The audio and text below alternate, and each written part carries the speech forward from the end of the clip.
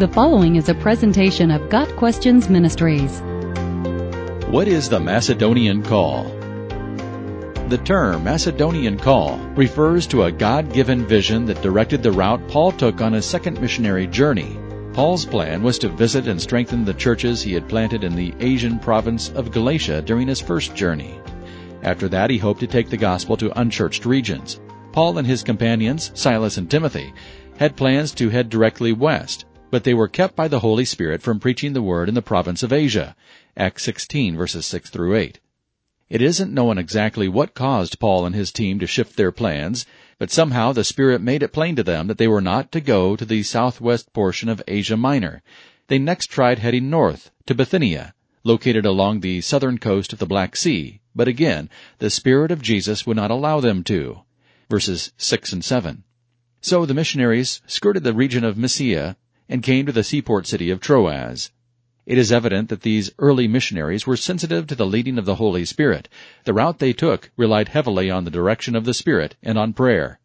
Had they followed their original plans, their work would have been confined to Asia Minor, modern-day Turkey. As the Spirit closed doors, the missionaries continued to seek direction for their journey.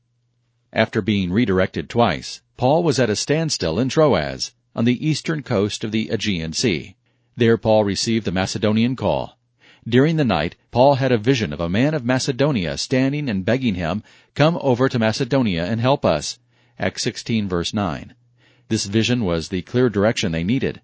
After Paul had seen the vision, we got ready at once to leave for Macedonia, concluding that God had called us to preach the gospel to them. Verse 10. An interesting change of perspective occurs between Acts 16, verse 8 and verse 10. In verse 8, the narrative is written in the third person, they. But in verse 10, the first person, we, is used.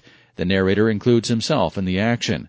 It is apparent that Luke, the author of Acts, met Paul in Troas and joined the company of missionaries. Some believe that Luke was the man of Macedonia that Paul had previously seen in his dream, and that once Paul met him, he knew beyond a doubt that he was to accompany Luke on a western voyage.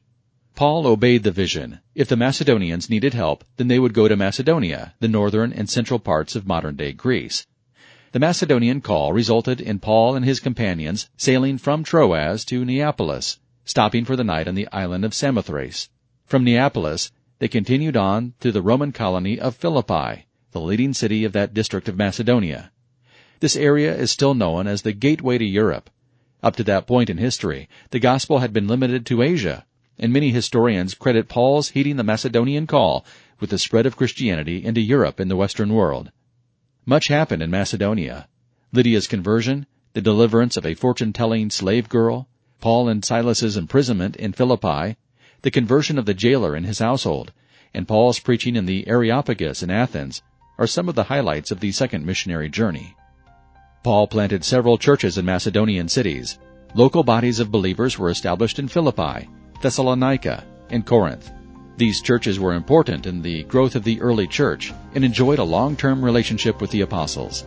5 of the New Testament epistles were written to these 3 churches. The history of the church and of the world forever changed because of the God-given dream known as the Macedonian Call. Got Questions Ministry seeks to glorify the Lord Jesus Christ by providing biblical answers to today's questions. Online at gotquestions.org.